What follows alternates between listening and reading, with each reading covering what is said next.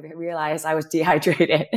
I took my bullshit low sugar, low sodium diet out here with me and immediately was hit with dehydration, pull my calf.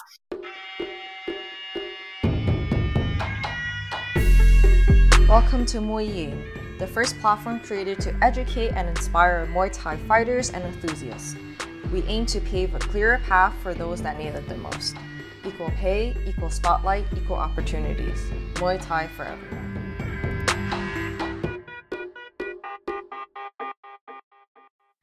Now, being a professional fighter, starting a podcast was not easy time-wise or financially. So first off, big thank you to Satra Wood for assisting me financially in purchasing my first set of podcasting equipment. Check them out for Muay Thai apparel. They've got some super original designs in the form of Muay Thai shorts and shirts. Another shout out to my brother Andrew for helping out with the equipment as well. Hello, welcome to Muay Ying, the podcast. Today we have Thai Nhan Le on the show to talk about corporate world to fight world. Thai is a Vietnamese American from Oakland, California, who's had dozens of amateur Muay Thai fights. Earlier this year, she made the move to Thailand, turned pro, and has been training full-time there for 6 months. Welcome to Muay Ying, Thai. Thanks for coming on to chat. How has your week in Muay Thai been? Hi. Hello, everyone. Hi, Angela. Thanks for having me on the podcast. Really appreciate it. This week was a good week. You know, it's good when it moved by really fast and when I didn't have much pain from the training and when I just had a really, really awesome big dinner. So it's been a good week. Yeah, I mean, that sounds like everything that is great about life, honestly. Yes. So Thai, we've known each other for a few years now, but I didn't actually meet you until maybe almost 2 years ago in person. And then when I met you was when I went over to San Francisco to train and teach a seminar. And then, speaking with you and meeting you in person there, your passion just really showed through in the way that you talked about fighting or talked about training or just talked about how you because before you worked for a big tech company and then the job you had before that was also another big tech company. So then, what was that like when you were still in California training and fighting while working for these full-time jobs at these big companies? Yeah. 10 years in corporate America, 2 pretty awesome jobs at 2 really big companies. And while I was working full-time, I had my side gig, my passion. I moonlight as a Muay Thai fighter.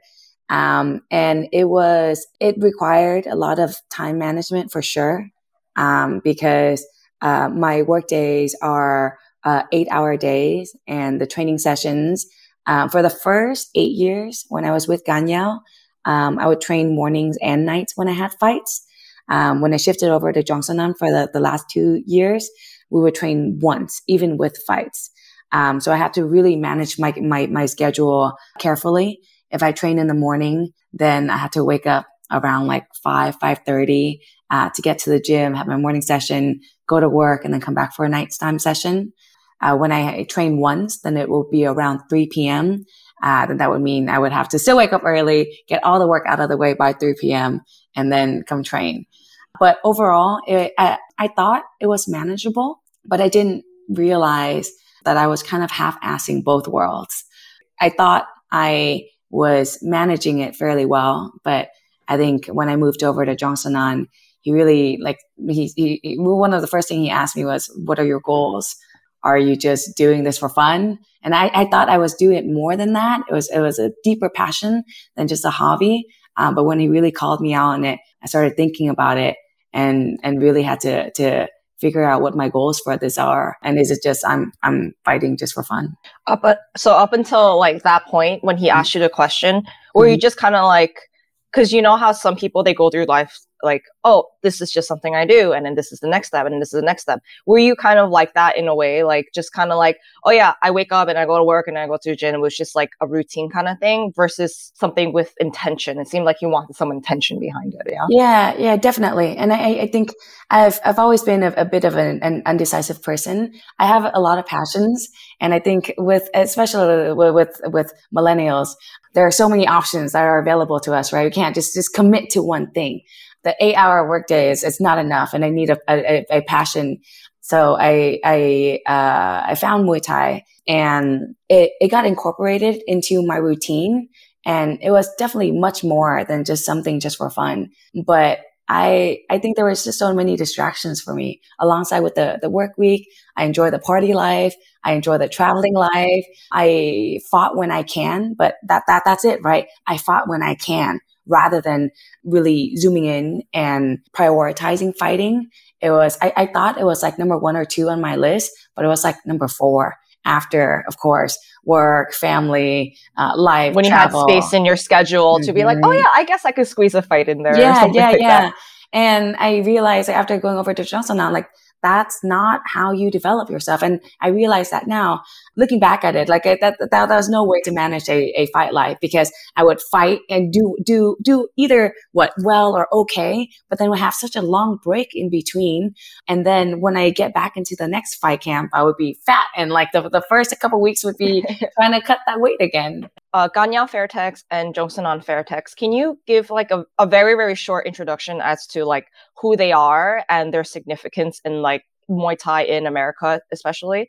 And also like how did them, as you know, being your 2 main coaches in the US, how did that develop your career to being a pro fighter now? Especially since like before, when you were with them, you were working all these full-time jobs. Like It seemed like Jongsunan wanted you to have more attention, but then at the same time, it was like, you know, I remember you telling me when I was in San Francisco, like, yeah, he wanted you to fight, but he didn't want you to stress out about certain things about the fight. Like, oh, you know, you work a full-time job. Why stretch yourself out on cutting all this weight, for example? Yeah. That's a good question. So for introductions, Ganyao Fairtex and Jongsunan Fairtex. Ganyao first came to the States in the mid-90s to open up Fairtex in America, in Arizona. So he was one of the pioneers of Fairtex in America. And then they moved from Arizona to San Francisco, and that's when Jongsunan came a couple years later. So Jongsunan is already a very like highly decorated fighter in Thailand. So when he came to the States, he trained under Ganyao. So Ganyao is the old man, and then Jongsunan trained under him, who is my old man number 2. They are significant in Muay Thai America. They're one of the pioneers of Muay Thai in America, really. Some actually say that they were like, Ganyao especially, he was like the first top Muay Thai trainer to come to the US. I think so. I mean, I don't know how significant, like, I don't know how accurate that statement is, but that's something that I just hear from like everyone. So I'm like, I guess I'll accept it. I mean, if no one's gonna give me other refute it. Yeah. I've also heard that as well, but I haven't really done my research there. But yes, the Ganyao, the big man, is very significant in Muay Thai in America. But both of them are super significant for me as well. So I trained with Ganyao for 8 years at Pacific Ring Sports in Oakland. And by the time I've met him, the feedback that I got was that he is so much nicer than what he was back in the day. Yeah. He chilled out with age. he chilled out with age for sure. Because back in the day when he was at Fairtex, the consensus that he was very, very scary, which is unreal because this is like this tall 6'4" Thai bald man who's always making dirty jokes. That is just such a sweetheart. So when I came to him, he is just, he's already trained countless champions and world champions. So now he's hanging back at Pacific Ring Sports, teaching folks for smokers and amateurs.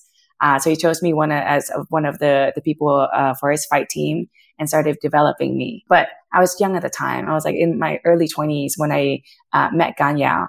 I was very passionate about Muay Thai for sure. As soon as I started, I would come back every day, and then it became twice a day, and then have my first smoker in 6 months. And then after, I think my second smoker, I had my first fight. in like 8 months. And then I continued to fight after that. But I had so many things that I wanted to do. So fighting wasn't a number one priority, even though I thought that it was. And I think 8 years into working with Ganyao, I've had losses here and there, but there was one loss that was super significant. I went in there with Stephanie Tengre. She trained in San Francisco, and I've sparred with her before, and I knew I could beat her. But when we got into the ring, I couldn't think. Everything just came out muscle memory, and I lost that fight to a close decision that I knew I should have won. It wasn't the judges or anything. I think it could have went either way, but I totally accepted the loss. But I felt that I shouldn't have lost, and that was when I realized that I needed more out of my training. I needed a trainer with more fire. Ganyao was awesome, but he's also like my second dad, and he loves me and feeds me, and he treats me as a drinking buddy. And I needed and wanted someone with more fire. It took me a long time to settle with that decision, because I was also feeling like I'm leaving my old man, I'm disloyal. But I had to really talk it through with myself that I just want more for my career. And there's so much more in my career rather than just doing 2-3 amateur fighter or fights per year. So when Jongsanan opened up Wooden Man in San Francisco, I asked Ganyao to see if I can go over there to train with Jongsanan for 3 months for a trial period. Went over there for 3 months, trained with Jongsanan for a rematch with April Vergara from Boxing Works. And then did that rematch. It was so cool because for that rematch, I had both Ganyao and Jongsanan in my corner. And I've never not had Ganyao in my corner. So I flew him down there actually. And it was so cool because in my corner, Ganyao looked at Jongsanan. It's like, what? You train her? You corner her. Why are you looking at me? It's like passing on the torch. And Jongsanan didn't want to step on any toes really. He was waiting to see who would corner me. But Ganyao's like, well, what are you looking at me for? She trained with you. Go. Did really well in that fight, won, and then moved over to Jongsanan for reals. And then Jongsanan was the one that was point blank. As soon as I step into the gym, what are your goals? Are you just fighting just for fun, or do you want something out of this? And I actually had my first answer to him was, I want to take it as far with Muay Thai as I can. Of course, like coming from someone who can't decide shit, right? And he's like, oh, okay. So you want to do amateur fighting. You have the heart. You need more skill and conditioning, but I can teach you that. Okay. I take you in. And then he took me in. It was so like matter of factly. It's like an interview. It's like, do I accept her? Okay, you're accepted. Yeah. And actually, like the more I fought with Jongsanan, the first year I was with Jongsanan, I had to fight like weird weight classes because we were still figuring out how each other work. We always have communication block, right? Because he like English is both of our second languages, but like Muay Thai, like his understanding of Muay Thai is completely than my understanding of Muay Thai. Of course, his is so much deeper. So there's always this language barrier. But so that first year we had to really work through like how each other train and teach and fight and corner. And I had to fight in very weird weight classes. But after a year, I think there was one time we're hanging out and he's like, honey, you can go pro. You can beat these girls. You can. It was just kind of like a side conversation, but like the way that he speaks with so much passion. And when he says something that, I know him and I've talked to him before. And as you said that, I like heard his voice in my head, just like, honey, why? You can go pro. You can beat these girls. And that's what got in my head. I'm like, oh, I can really do this. Like, I respect these two men so much. Ganyao was the first person that says, you can fight, go fight. I'm like, oh, hell yeah, I can fight. And then Johnson like, yeah, you can go pro. I'm like, oh, hell yeah, I can go pro. It seemed like they just believed in you so much. And they're like, yeah, I'll take you kind of as you are, but I'll clean you up a little bit in a way. So that must have been like really refreshing. Yeah. And investment. I mean, as like in comparison to just some of the other stories I've heard from other people who didn't have coaches that were understanding, didn't invest in them, it seemed like you had like two really, really solid coaches, and it brought you to where you are. It also didn't develop you as a fighter and a person, but it developed your passion. And I feel like a lot of things considered, I feel like that's really the thing that like brings you the furthest. Yeah, absolutely. And it's really awesome with them because they meet you where you're at. They would never like, even like in what they would never teach me something that is completely out of my reach. And they would never say something that like I can't get to yet. Like the conversations that we have now is completely different than the conversations about Muay Thai when I first started. And that's the cool thing about being a brilliant trainer, right? They don't just take anybody. They have to see the heart there first, see what they can mold, and then they start molding. And it takes time. It's an investment, from them and from you as well. Yeah. So based off, the many things that you said earlier, I did want to bring up a very, very like interesting part, or maybe interesting to a lot of the people who might be listening, how you kind of asked Gan Yao for permission to like train with Jong Sanan, and then the whole dynamic between Gan Yao and Jong Sanan at your fight when they were cornering you, and they're like, "Oh no, you do it! Oh no, you do it!" kind of thing. Yeah. It's very like Muay Thai culture in Thailand, and all these like politics and stuff, and you like navigated it in such a like smooth way, or at least like from what you're telling us, like you did everything that would go according to Muay Thai culture in Thailand. Like you talk to the person who's like your achan, your master, and then you tell them what's going on, and you ask them for permission to do things, as opposed to a lot of people in the US, they just kind of like, oh, I just do whatever I want because it's what benefits me, without telling anyone. And is that something that you had to learn during your time under Gan Yao? Well, maybe not had, but is that something that you noticed during your time under Gan Yao? And I'm sure like you going over to Fairtex in Thailand now, like do you notice the culture to be the same within the gym? Like where you see everyone just kind of like tiptoeing around others, making sure they're not offending anyone? Or do you see it to be like even more intense than that? Ooh, that's a good question. So the first part is very, oh man, I don't want to say this without saying this, but it's very Asian. I was actually scared shitless. It took me close to a year to tell Gan Yao that I wanted to train with Jong Sanan. Like as soon as I lost that fight, I knew I wanted to train with Jong Sanan. But it took me a year, and I actually didn't fight the entire year. And I like, he's my old man. Like he's always going to be my first Muay Thai teacher, but he's also my second dad. And I never want to like hurt him or break his heart. So I was very cautious. And I think what I did, same with Gan Yao and Jong Sanan. When I want to tell them something, I have to tell them 3 times. First time introduce the idea, and then second time like bring it up again, and then by the third time they've heard it twice. So now it's a conversation. And coming over to Thailand, to Fairtex, it's funny that you brought that up, because the dynamic here is way more intense than that navigation that I had to do from Gan Yao to Jong Sanan, right? Because when I had to do that navigation from Gan Yao to Jong Sanan, it was just all internal. Like I had all these doubts, like disloyal feelings and stuff. And when it did happen, and like we all talk to each other, right? I asked Gan Yao to go over to Jong Sanan, and Jong Sanan, of course. And when I came over and Jong Sanan talked to Gan Yao, and it was like a handshake. Okay, you take her for 3 months. But over here in Thailand, I think in the Muay Thai culture here, there's so many things that are unsaid that you have to watch and look and learn and kind of navigate. It's not really tiptoe. It's navigate. It's so complex.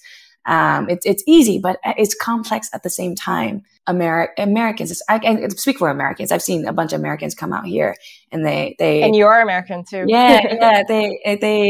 They don't see the complexity of like having one trainer, respecting your trainers, not hopping around, being respectful, like not demanding pad work, like waiting your turn, things like that.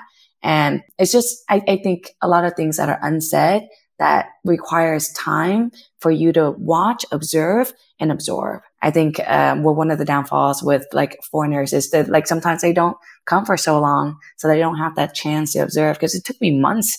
It took me I think 3 months to figure out where things are and to know the dynamics of the hierarchies. when I first moved over to Thailand too, I just remember like my first trip, the first like 3 weeks, it was just kind of like, I'm here. This is so much fun. I'm just here for training. But I definitely like wasn't observing like the dynamics of trainer to the Thai fighters, trainers to the foreigners that were there, and then trainers to the boss. You know, so it really wasn't until, like you said, like 2-3 months in that I was like, oh, there's a system here. There's a hierarchy, and it's like, it's hierarchies within hierarchies too. So it's like, I definitely do think that people who, one, don't stay at one gym for at least a month or two, it just kind of goes over their head because they're not looking for it, you know? And two, they might accidentally do things that offend people within the gym, not on purpose, but then, you know, they're just doing things based off like, oh, what, me, one, and two, it's like, oh, this is my training trip. I want to get the most out of this. I'm very excited. I'm just going to do things that I think are okay, but are actually not okay in a Thai Muay Thai gym. Absolutely. So going back to just kind of comparing and contrast just these two very different worlds and how you just kind of like, not, I wouldn't say like gave up, but you just kind of like jumped. You're like, okay, bye corporate world, hello Muay Thai world. Even though like you had your foot in the Muay Thai world, but just moving to Thailand and like training full time, turning pro in Thailand, it's like, it really is like a whole like, what is it, 180. How would you compare how they see Muay Thai in the US, how they train in the US versus how they do things in Thailand? I mean, obviously Thailand's the motherland, so everything there, I imagine, would be like way more intense. But then like in your experience, what were the major differences that you could see? That's a good question. So the intensity aside, Muay Thai out here is a job. It is life. It is living and breathing. And it's something that we wake up every day. Like we have one job and we spend all of our energy trying to perfect this one job. I think, one of the questions that my friends at home would ask me is like, oh, what do you do in your free time? Like, there is no free time. Oh, do you get bored? Like, no. I think in the States, like we have our 9 to 5, so we train once a day, right? And even if like the most intense training is like 2 hours, right? Here, we train in the morning and afternoon. Each session itself is 2 hours. But in the morning, we run 6 miles before breakfast. And so if you count all that up, 3 hours in the morning, 2 hours at night, that's 5 hours. Before that morning training, I have to wake up early, an hour ahead to stretch, to eat, to fuel up and caffeinate. Between, I have to nap. So I have energy for the second training. And then once I'm done with training, 5:30 p.m., I need to go home. I need to eat. I need to stretch again before bed. I need to do some house chores, and that's it. That's the day. And 6 days a week. And on Sunday, like for the first couple of weeks, I went out for Sunday, but then pretty soon after I realized like I have to rest if I want to operate 100% on Monday. So the intensity and the commitment is completely different. And the fighting out here, I think like comparing it to my old job, it's like I was in corporate America and I'd say I was doing a lot of like presentations, PowerPoint presentations for customers and internal teams, right? Imagine like that was my job and I would do like a couple presentations a week. But you compare it to Muay Thai, like in the States, amateur fighters fight 2-4 times a year? If so, right? 4 is like, wow, whoa, you have that's 4. A lot. That's a lot. I have like 2 fights a year. But out here, you can fight every month. You can fight every 2 weeks, and people do. And the motivations are different.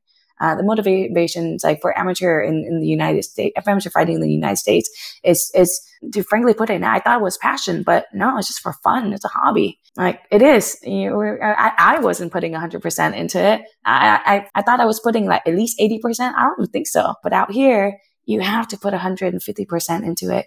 And the fighting out here, when I say life, it's not just about being happy. Like it's money. You have to fight to make money. And everyone around you has that same goal and same purpose. So the motivation for fighting is very different, which brings to like the actual fighting is different. Like in the States, like 3 rounds amateur, people go like buck wild and just like gas out in the first round and just go crazy, right? But out here, it's a strategy. You go in it, depending on who you fight, there's a strategy how you fight first, second, third, fourth round. You try not to get hurt so that you can go on and fight in the next couple of weeks so that you can support your family. Mm-hmm. You know, you also brought up a good point about how in the US, you know, most people, they have their like 9-to-5 job and then they go train. And then when people work in the US, if they're working in like the traditional sense, you know, they work, and as soon as they leave work, they're free to kind of just like be their own person outside of work and just kind of do whatever they want that has nothing to do with work. But it's not the case for Muay Thai fighters in Thailand, because they live at the gym, they eat at the gym, all their friends are from the gym. So it's like, yeah, maybe they're done with training, but they're still very much like at work in a lot of ways. Yeah, and I think that's a good point. Muay Thai in America for amateur fighting is a choice. It's a choice and it's a privilege. Out here, the Thais don't have a choice. It's like they live in camps and it's tough work. It's really, really tough, and they don't have a choice. Yeah, I tell people that all the time. Like whenever people ask me about like going over there or, you know, what it's like meeting all these Thai fighters, I always tell them, I'm like, dude, it's a privilege to be able to choose this lifestyle. Like even through the struggles that we go through, it's like at the end of the day, this is something that we consciously were like, yeah, we want to do this. Whereas for them, it's all right, money on the table, food on the table for the family. It's two completely different things. Going over from like corporate America, training in America, to not doing the corporate world, taking your job on as being like a pro Muay Thai fighter, what was the biggest adjustment? Like it could be a cultural adjustment or just like a physical, mental adjustment. Oh, wow. That's a good question. I think about this a lot. And when I came out here, or before I came out here, I started keeping a journal because like in working 10 years in corporate America, like goes with your head. I realized that during that year of COVID, a lot of like introspection happened. A lot of backpacking in the woods happened with my friends. A lot of time to really think and realize that I was like an anxiety ridden person. In corporate America, I had to every single day thinking about how to best be passive aggressive in this email to manipulate and get what you want, essentially. I had to really purge a lot of that out of my system. But so I started keeping a journal through the year of COVID to really like to put my thoughts down in writing and to really process it. And that really helped, because when I came out here, there were 3 big things that I found to be big things that needed adjustments. There was the external, the internal, and the interpersonal. So I think that the external is where my physical body meets the outside world. The training is ridiculously intense. I think I told you that like the first week out here, I realized I was dehydrated. I took my bullshit low sugar, low sodium diet out here with me and immediately was hit with dehydration, pull my calf. I remember you messaging me. You're like, what do I do? I'm like, girl. Yeah. So I had to really like get used to acclimate to the climate, acclimate to the scheduling and all of that. That was the external, right? The physical world. And then the internal, like my mind and soul, they're blunt as shit out here. First, you know, and it's of course it's that loss in translation, right? Him or her started training, and in the States, we clinch, but we don't clinch that much, and not like out here. So my friend Matt Lucas told the trainers, yeah, she wants to fight and she can fight. They took one look at me. Your clinch no good. You get beat by Tiger for sure, 100%. And then Matt looks at me and is like, yeah, your clinch sucks. You need to clinch every day. And there was no malice behind it or anything. And that's what I had to really do. I had to to stop. Like I'm feeling shitty because they're saying these things about me that doesn't make me feel good. Because in the States, like our trainers don't really say that. They do, but in a nicer way. It's like sugarcoating it. But out here, they're like, oh, you suck at clinch. So I had to really get off my high horse and really realize all these things that all these trainers will be telling me about my abilities are facts. It's not meant to hurt my feelings. It's literally, these are facts. And the way that I get better is accept them as facts and then figure out ways to improve. So that was really the internal, don't feel bad about myself. Don't overthink shit. Like what they say are just facts, and it is a-okay. And then the third one was the interpersonal. What we touched on was that hierarchy, because depending on how long you come out here, how they treat you is different. Because the Thais, the first things they'll ask you, what's your name? How old are you? How long are you here for? Because they need to know how to address you. They want to know if they Y to you or you Y to them in terms of age, at that respect level. And the third one is, how long are you out here for? Meaning, like, what's my investment in you should be. If you're out here for a week, you're going to have the best time of your life. We're just going to give you the best workout of your life. If you're here for a month, okay, we'll kind of dial it back depending on when you're tired or not. And I told them I was out here for a year. So I have to go through all that phases, right? The first couple of weeks where they're giving me like hard pad work and tiring me out. And then the second month where they still see me around, but I can't speak the language. We can't communicate with each other yet. So there is a kind of that little friction point there. They still see me. They have to take care of me now, but we're not buddies yet. And by the third month, after I learned some Thai and after I figure out that they always ask the same questions anyway, when are you fighting? How are you? Things like that. Then there's a better bond.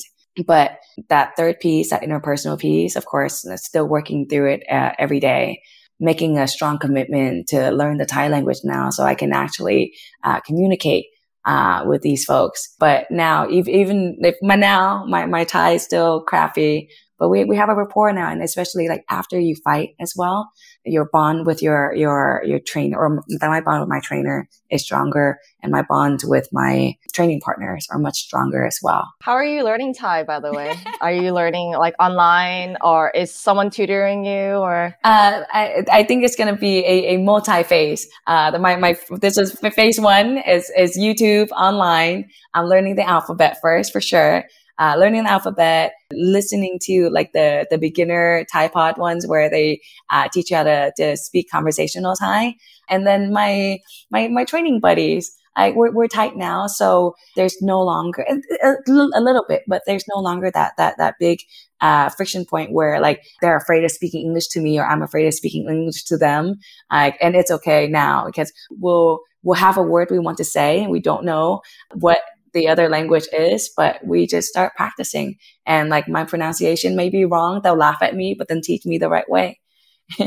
Yeah. And I think after this, I'll get a tutor. Do you think that part of that too is like Fairtex is such a well-known gym, but then their fight team, it's not like a huge fight team. You know what I mean? For the size of the gym, if they wanted, they could have like 30 fighters, but they don't, right? They have like under 10. No, 28. They have 28 fighters? Yeah. Oh, really? Oh, I had no idea. Cause I guess I just go off whatever the I big see ones. people scheduled on like the televised shows. Yeah, okay. Yeah, the big ones. Okay, I get it. Yeah. Wow, 28. I didn't know that. Yeah. I'm like, oh yeah, they should have about 30. And then they do. 6 women. How awesome is that? Yeah. And so then when you're talking about like your training partners, you guys are like buddies, are you referring to them? Yeah. So for the most part? Yeah. My training buddies, the girls, definitely. And some of the small boys that are my size. Yeah. I love training with them. They're amazing. They're so strong. Yeah, they are. It's so like humbling to just have this like really skinny 10-year-old just like dumping you on your ass and clinching. It's like, oh yeah, I need to work on clinching. Yeah, so sounds funny. Was there anything for you that you see other people having to adjust to that for you it just kind of came like second nature? I think figuring out that hierarchy, like, in my previous life in corporate America, what I was really good at is coming in to any situation, any big project that is cross team, cross platform, cross whatever, and I'm able to pick out the poignant, important things and kind of make shit work. When there are projects that involve that, they would bring me in. So my ability to observe is one of my strongest suits. So when I came out here, that was the first thing I did. Like it changed, of course, every week, every month. But I was able to really stop and observe to see how people interact with each other, when people interact with each other, how they do it. and figure out my way, which trainers I vibe with, which trainers I don't vibe with, how the training schedules are. But I see some of the foreigners come out here and they don't take the time to observe. And I think that hurts them in the long run, because like alongside with that language barrier, like again, a lot of the Thai culture is just so much in the unsaid. And if you don't see what's unsaid, they're not going to tell you. You just have to figure it out. So that's one of the things that I excel than the other folks that I see out here right now, is like seeing what the hierarchy is and seeing where my place is and how I fit in, rather than like being front and central. I am here, treat me like a customer, but also treat me like a Thai. I can have it both ways. That's not how it works. You have to see how the folks out here operate within their systems, and work yourself into that. Yeah. I think you hit, I don't even know the points on the head. Nail with the hammer. Thanks to COVID, a lot of offices, they're allowing their employees to work remotely, like permanently or semi-permanently. And there are more and more positions being offered with fully remote, that are fully remote. So you don't ever have to go into office. You just have to jump on Skype or, Zoom if there's a meeting or something like that. Do you think with that flexibility of being able to be anywhere in the world, one, do you see yourself potentially like going back to the corporate world to do that and be a pro fighter? And two, would you recommend someone to do that in Thailand? Wow, great question. Hell no, I'm done with the corporate world. Just kidding. If my manager's listening, my old manager's listening to this, I may want to come back. Okay. First things first, do I see myself going back to the corporate world? I don't think so. As a matter of fact, I'm 99% sure no. After coming out here like that, I think I remember that first Monday waking up, grabbing my phone. When's my first meeting? Having that like anxiety, like that Monday scary, and then realizing, oh, I don't have to do that anymore. But when I switched over from the corporate world to being a pro fighter, it was such a huge sense of relief. Like in that corporate world, everything is what lived in your head, right? 8 hours a day, 10 hours a day, being in front of a computer, for what? I was like, at the end of the day, like whatever credo and mission that the company had, how awesome, it was. At the end of the day, I was just helping companies sell shit. And that was it. It brought me no success. Like when I really, really thought about it, like it didn't bring me any joy, but Muay Thai did. I was able to live in my body. I remember like going every single day after I see John Sanan, after I have a training session, with him, like all my worries of the day are completely gone, because when I'm working past with him, like you cannot think about anything. Right? You have to focus on this one person, and he's the only thing that matters. And you have to give it your all. And then after that, like it was like everything that all the stress in my day is gone.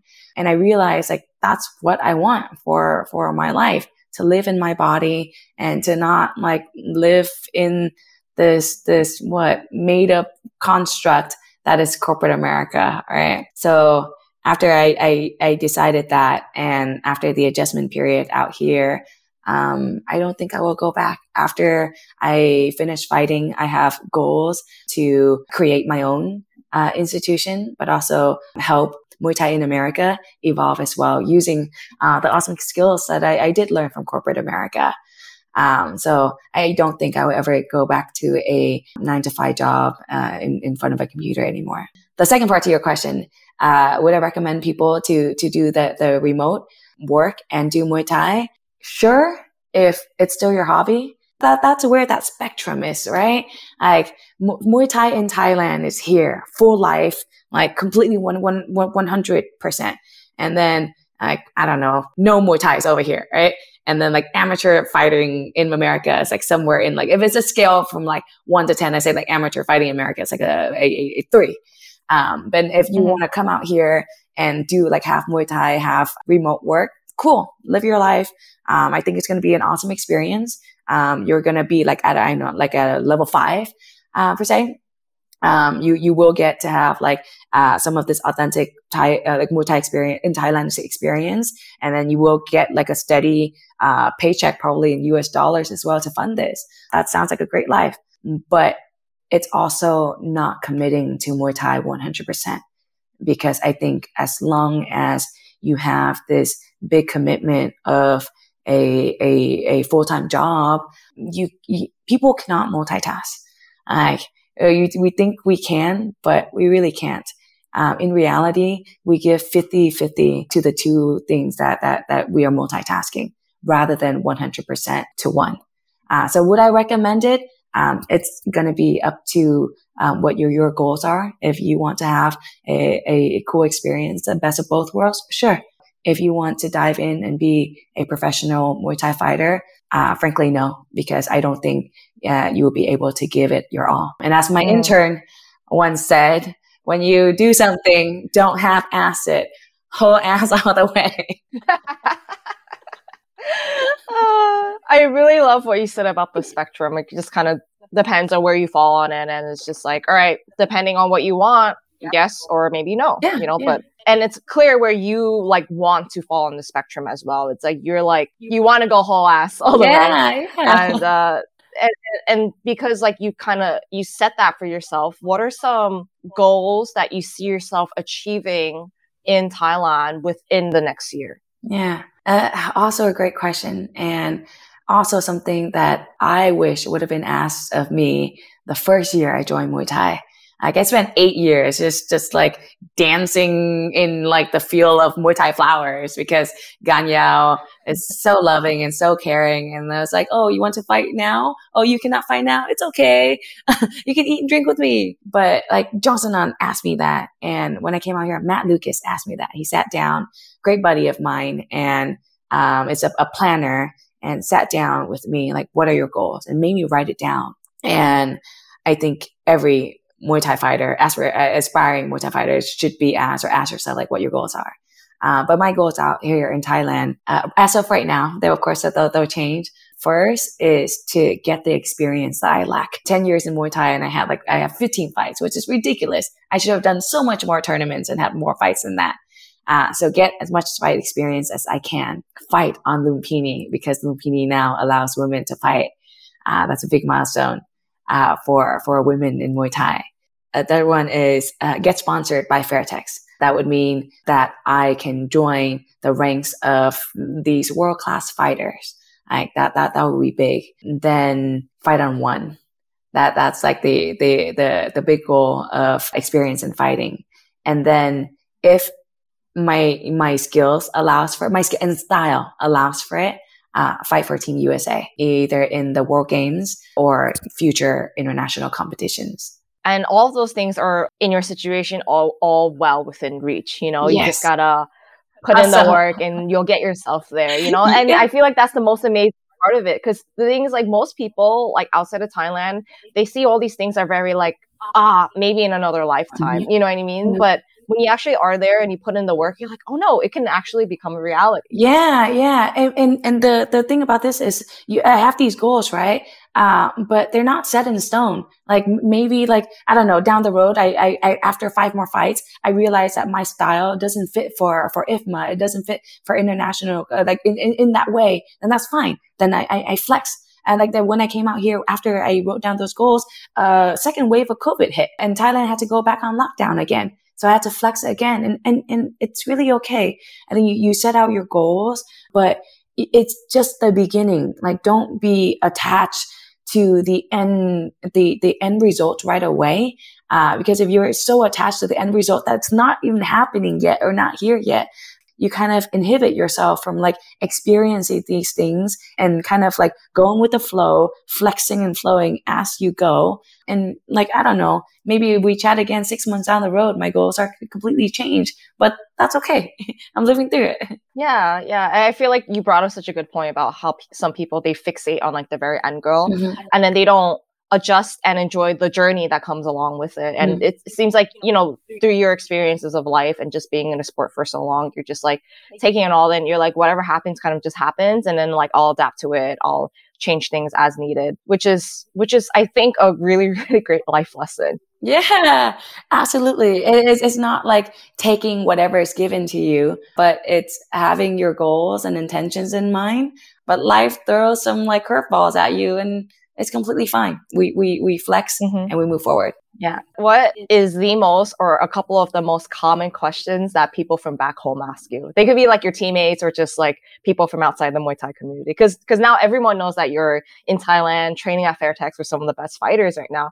So then you must get like some of the same questions asked to you over and over. Oh, I think what common questions? I think it really comes. I'm a very controlling person, and that's one of the bad habits of myself. So sharing things on social media has always been difficult to me. If you look at my social media page now, you're going to see a lot of content, and that's because I've been making a very, very strong conscious effort to post a couple times a week. And Matt's like, post every day. I'm like, no, I don't want to. Post every day. No, I don't want to. But I'm posting quite a bit now to share my story. But like on my social media, you're going to see like it's all positive stuff. Like I rarely like share my life struggles or like bad days or anything like that. So I think the responses that people give me are generally to my positive content. So it's always, it's been positive, the comments and the questions that I get. So one of the recurring questions, not too often, but a few times is, how am I making money? Is this something that will sustain me? And I got this from a couple friends. And of course I've gotten this from family, especially. And it's a question that I'm still working through. For this first 6 months, I'm definitely using savings, right? I have the intention of going to Thailand. So I saved up and I'm using that. But moving forward, I'll really have to think through like, how can this be sustainable? Do I want to get that like part-time job in corporate America again? Do I get sponsorship? Do I get like XYZ? So that's one of the questions that I get, from quite a few family members. And it's a tough one to answer because I'm still working through it. And then most of my other comments and thoughts and feelings from other folks are just, they love the fact that they can live vicariously through me, which goes to show that I think there's so many people, especially in the Muay Thai world in the States, are unhappy with their jobs, with life, that want to come out here. But again, like it's so attached to that end goal that hasn't even happened yet, that is afraid of taking the big jump. So they live vicariously through me. So I'll post happy and positive stuff for them to enjoy. That's so nice. And I'm sure like whatever unhappy stuff that you don't post, it's stuff that you clearly choose to keep to yourself, and you're going to talk to who actually matters about those things. Absolutely, 100%. It's a great point about social media too. Social media is basically whatever people choose to decide to show you about their lives. Like, don't ever assume it's like the whole picture. Yes, absolutely. And there are so many bad days, but you're exactly right. I have this group of people that like, those are the responses I want to solicit for advice. And I go to those people. So Ty, do you have any fights coming up? So right now it is December 4th still, even in Thailand, 2021. Do you have any fights coming up in the near future that you're looking forward to, you're trying to get on, you're training for? Yeah. I had 2 fights out here in Thailand. First fight I lost to, I was stupid for taking that fight at a higher weight class, and my coach in the States yelled at me for it. But it was a good yelling. Second fight I won. It was 4 weeks apart, but for the second fight, I got a cut underneath my eye. So I'm letting that heal, and I'm letting that heal in all of December. So my next fight will be January 16, and it's going to be a check off of my checklist because it's going to be at Lumpini. It's going to. Oh my god!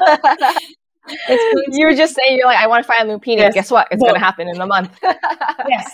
I love it. I love Getting experience and check. Lumpini going to be checked off the list for sure. Yeah. Yeah. Oh, that's so exciting. It's going to be under Muay Thai rules? Yes. So Fairtex is promoting at Lumpini starting in January, and that's going to be their inaugural show. They are bringing I think they're going to be a pioneer in this space for being a platform to foster fighters for the international stage, but also a platform to foster women. So Prem Fairtex is the promoter, and he'll have a show every 2 weeks, so at least twice a month. And it's going to have 2 Muay Thai fights with regular gloves, 2 Muay Thai fights with small gloves, and 2 MMA fights. Oh, that's awesome. Yeah. And I'm going to be the one fighting with the small gloves. And it's cool, right? Because one championship fights with small gloves. So this is clearly like my understanding here is Fairtex, of course, first 2 fights, keeping tradition, Muay Thai with regular gloves. Second 2 fights, Muay Thai with small gloves to set up for that international stage. And third, MMA. Like, that's where the money is.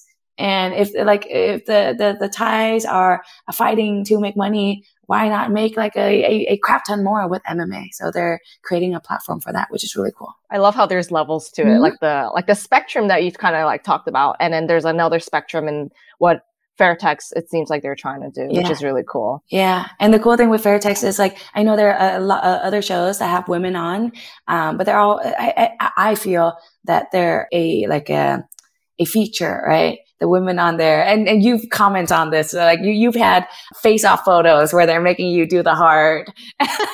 Yeah. And things like that. But with Fairtex, like women are going to be one of the main players, like for sure. Like there's going to be 2, myself and another female fighter from Fairtex that's going to be on the show. And the cool thing is, it's not just going to be foreigner versus Thai. I'm going to be fighting another foreigner, and the other Thais are going to be fighting other Thais too. So that's going to be cool. Foreigner versus foreigner is going to be a bloodbath. That's amazing. Ty, we had such like good conversation that, I mean, I wasn't expecting us to like keep talking for this long, but it's been like amazing just kind of hearing like your thought process and your experiences. And you brought up just like a lot of good points, and especially like so well worded too. Like I'm just like asking you stuff like right off the bat. You're like thinking things on the fly, and you still like managed to word everything so well. I'm very impressed. Thank you. You're welcome. Ty, do you have anything to plug? Like, where can people follow your journey and keep up to date on your upcoming fight and everything else happening from here on out? The only platform that I currently have and is updating is Instagram. Mm-hmm. And that's where I share all the fun, happy things. I'm generally a fun, happy person. So it's not that I only share the happy things. I generally am a happy person, and I choose to share that. But I would like to invite folks who go see my page, and if there are any questions or anything that you would like me to share, I would love to hear about it. Because from my point of view, I just want to share the positive stuff. But I would love to hear it if there are any burning questions folks have for me. I think soon I will start a newsletter, but that's at a later date. My goals out here right now are to train, to fight, to eat ice cream when I can, and to get over my fear of social media so I can start sharing my story, and hopefully inspiring others to come out and do the same. Because I'm having such a blast. Like, it's a huge adjustment period, but it's an awesome, amazing life for me right now. So I'm really enjoying it. Oh, that's amazing. So Ty, let us know what your Instagram handle is. So everyone is like, everyone's like, oh my God, I want to follow this person, but she still hasn't told us what her handle is. Is my name Thai Ngang, Thai like Thailand, THAI, and NGAN. Okay, cool. So Muay Ying is the first platform to focus those on Muay Thai that need the attention, but don't really get it, namely women fighters. Muay Ying also has articles on preparing for your trip to Thailand. You can watch fights and also read about historical moments, especially those that have happened in the past year, and so much more on muay-ying.com. We also have a Patreon account if you'd like to support financially so we can keep producing quality content. And that's patreon.com/Muay Ying, Muay Ying being one word. You can follow me, Angela Chang, via Instagram, Angela Sitan, Sitan. If you can review, subscribe, and share this episode, we would greatly appreciate it. It'll help this podcast grow and more people can learn who Ty is. Yay! Woo! Yay! My first podcast ever. Yeah. Well, thanks for coming on. I know it's pretty late over there. Awesome. Thank you for having me, Angela. And thanks for creating a space to share the stories of women in Muay Thai. And thanks for having me come on board. My pleasure. Thank you for listening to Muay Ying, the first platform focused on those in the Muay Thai community that deserve more attention than they get. For more information on training, fighting, living in Thailand, and other episodes, please visit muay-ying.com. This is your host, Angela Chang, signing off. See you in the next episode of Muay Ying.